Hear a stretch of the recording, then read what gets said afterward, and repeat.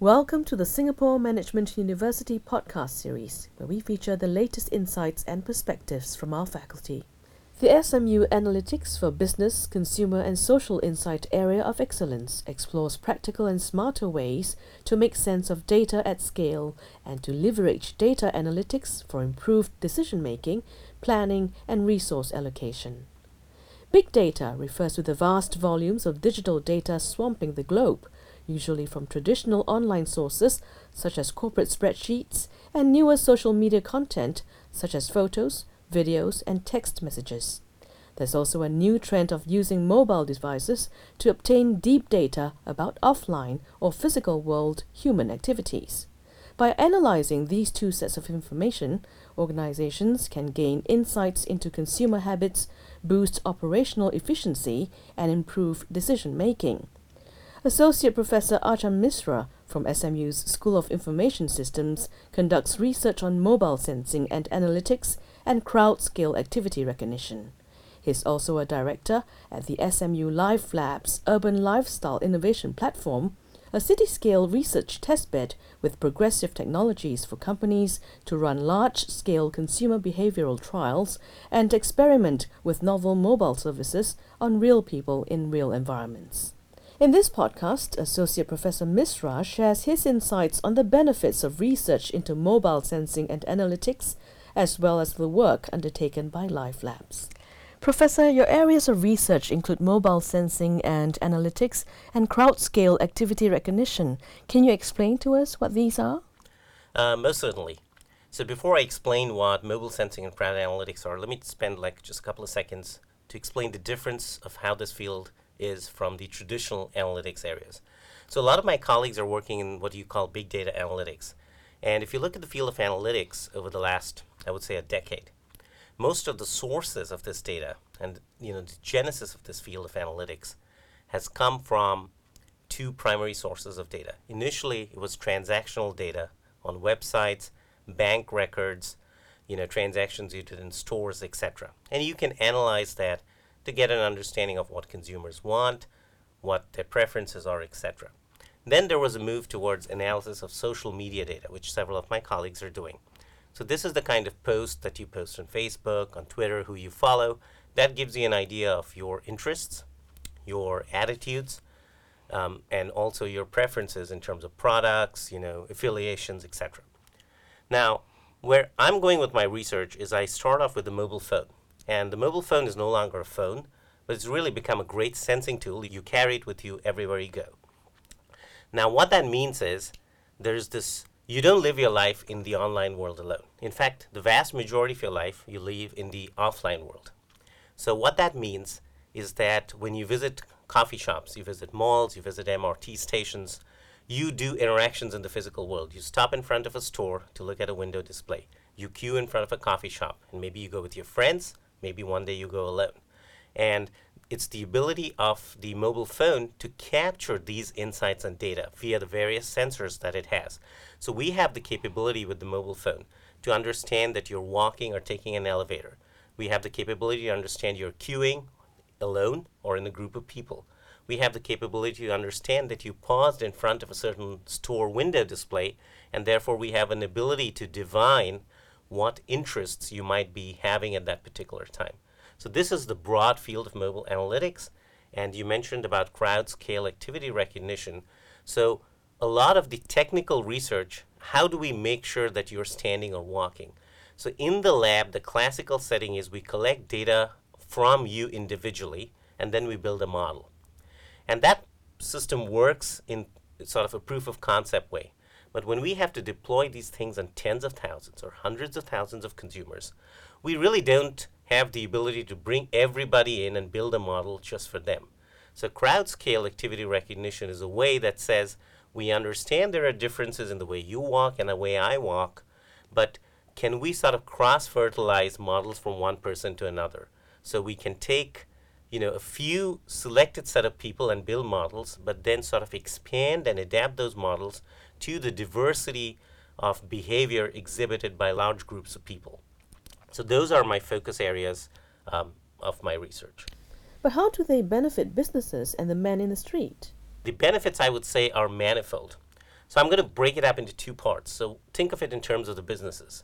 So the examples I told you, there are benefits to retailers, to merchants, to better understanding consumers. So I will make the following claim that everything we're doing, the most precious commodity of resources these days is human attention. So what technology is doing, you're inundated by data all around. It's helping you focus on what's important. So if you think of it from a retailer's point of view, they can send you thousands of coupons and thousands of ads. But if they know that you are standing in front of a store and looking at a pair of khakis, then that's a much better indicator that that's what they should be sending to you. So it's helping retailers better engage with consumers. Now, let's take the other example. You're standing in front of a coffee shop and the queue is very long, so there's a good chance you'll get frustrated. Now, that is an excellent opportunity for the retailer to placate you by actually sending you a discount or a little incentive at that point, saying, sorry for the long wait today, but here's 5% off your latte. Now, it's a way for retailers to increase customer satisfaction and customer interaction. Now, on the other hand, on the consumer side, what is the benefit to you? You have all these ads, all these coupons in various places, but if a system is better able to understand what you're doing, it'll be able to give you better recommendations as well. It can tell you that that place is crowded. You want a quiet place to sit down with your friends, so it'll tell you that's not the place to go. I would recommend another alternative coffee shop which may be across the street. So again, it is helping by better understanding of your activities and preferences. It's enabling you to focus and lead your life more effectively. Now let's talk about Life Labs. Projects undertaken by Life Labs involve the deployment of test beds at multiple locations. Can you tell us more on where these test beds are conducted and why? First, I will have to describe the Life Labs project itself because it's one of the major research centers at SMU. And this is a center that's sort of jointly directed by my colleague, Professor Rajesh Balan, and myself. And what the Life Labs testbed is doing is taking these mobile analytics technologies and it's taking it to the real world and trying to test out experimental new services. So the example I gave of a coffee shop trying out discounts if you're in a queue. Now we can test these in the lab, but let's see what happens with real consumers in real coffee shops. And that's the kind of experimental analysis and study of consumer behavior that Life Labs enables us to do. Now, there are many venues in Singapore that we're sort of exploring and actively engaged in. So we have a full-fledged Life Lab system working at SMU. We have thousands of our students who are participants in this testbed right now. We're also actively working with Changi Airport to take these technologies and understand the behavior of passengers as well as visitors to Changi. We have multiple collaborations in the pipeline with various shopping mall operators in Singapore, as well as big entertainment, leisure convention venues. And eventually, we also have the plans to go and deploy this at Sentosa, which is sort of a leisure resort here in Singapore. And the best way I would describe this is we're progressively going to expand our footprint to various large urban public venues. These could be stadiums, these could be sports centers, these could be train stations, etc. But these are some of the tangible partners that I talked about. Now, in terms of the overall research, both within Life Labs and even beyond it, we're very fortunate to be collaborating with some very interesting global technology partners. So one example of that, I would say, is IBM Research. We're collaborating with IBM Research to figure out what we call understanding shopping intentions of shoppers in retail stores. So again, going back to the mobile sensing and analytics capability, we have the capabilities under investigation right now where we say, you're in a store, you tried on a pair of shoes, you lingered in front, you picked out a piece of clothing. We can capture those insights. We can see how long you lingered in a particular aisle and then get a better sense of certain questions. Are you really there to shop? Are you just there to browse? Are you confused about what brand to buy? So if we can have this understanding, then the store assistants, the shopping assistants, can engage you better and give you an increased customer satisfaction. Another example, a global partnership, is with Xerox Research. So with Xerox, we're exploring this phenomenon of mobile crowdsourcing. So there are many capabilities that we have today that an urban population is the best sensor in many ways. Now, let me give you an example. You want to figure out the queue in the Kopitiam, or A company that has a promotional arrangement with a 7-Eleven store wants to know if the 7-Eleven store actually has displayed their product on the top shelf as promised. Now, they can employ a dedicated staff to do that, but that's not very cost effective. So why not use citizens? Every person in this sort of dense urban city, pay them micropayments and ask them to do these tasks and report back. So this is called crowdsourcing. Now, where we come in is because we have an understanding through your mobile devices of the context that you have. Where are you likely to go next? So if you're going to pass by the Kopitiam, you would be a good candidate for this crowdsourcing task.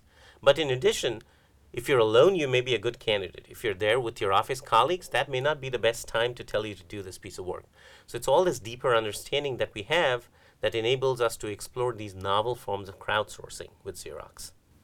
Listening to you, if companies are able to harness this technology through mobile phones to capture and observe the behavior of consumers, wouldn't individual privacy be an area of concern? Oh, most definitely it would. And this is an area that we take very seriously, both in research and in practice. So my personal attitude is that privacy is very important, but it should be left to the discretion of the individual. And the individual is the best person empowered to make this decision. And the way we work is that we collect data in Life Labs, but first we anonymize it.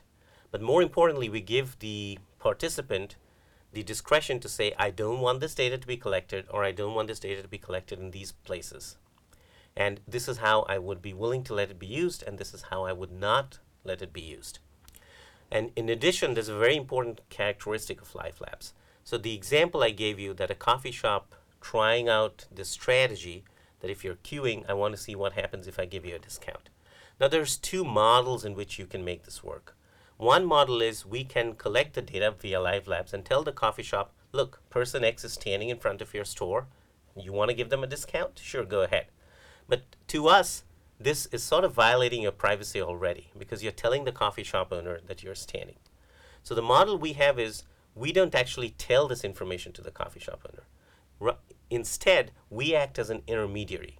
We let the coffee shop owner specify their intervention to our platform, and we deliver it to our participants, and we tell you the end result. So we'll tell you, out of the 20, 40-year-old males who got this discount, only 10 of them took this discount. So we're not revealing the individual identity. Rather, we're giving you the aggregated result of how different demographic segments have reacted to this particular intervention or promotion. Professor, SMU places an emphasis on generating multidisciplinary research. How does Life Labs collaborate with the various schools in SMU? I'll answer that again in two halves. So interdisciplinary research doesn't always have to be with other schools. First, within even the clusters in our school, we're doing a fair amount of interdisciplinary research. So a couple of quick examples of that. So I mentioned about the Xerox project and that we're trying to recommend tasks to you. So that is something I'm doing with several of my colleagues in the decision analytics cluster we have. My role is to give you a better understanding of the consumer, what they're doing, are they alone, where are they likely to go next. But you have thousands of tasks and tens of thousands of individuals. Who should you assign which task? That is a decision optimization problem that I investigate jointly with my colleagues. Now, similarly, we talked about better understanding of consumers in public spaces, and I talked about the social media feeds, Twitter, Facebook, etc. So we can actually combine these two to have a better understanding of what people are doing. So are people in a queue expressing frustration about a product? So that's the kind of work I do with my colleagues in our data mining and analytics cluster as well. So there's interdisciplinary research going on even within the school. Now, outside the school, there are two specific schools that we have sort of strong collaboration with. We're actively looking with partners in our business school, especially in the marketing discipline, people who want to understand the effects of these promotions and interventions. So a very specific example I can give you, we did with partners from Carnegie Mellon University as well. So we actually ran a promotional study on the Subway sandwich shop that we had. And we were able to capture and understand the effects of promotions and when they were effective to people. And was it a function of how far they were from the shop? Was it a function of how many people there were in the group, etc.? So we're already sort of working with our schools and universities worldwide in, I would call, the business and marketing area. The last area I would point out is in the School of Social Sciences. So several of my colleagues are actually working with colleagues in social sciences and in organizational behavior in the business school to figure out what causes us stress. Now, it's a very stressful society we live in.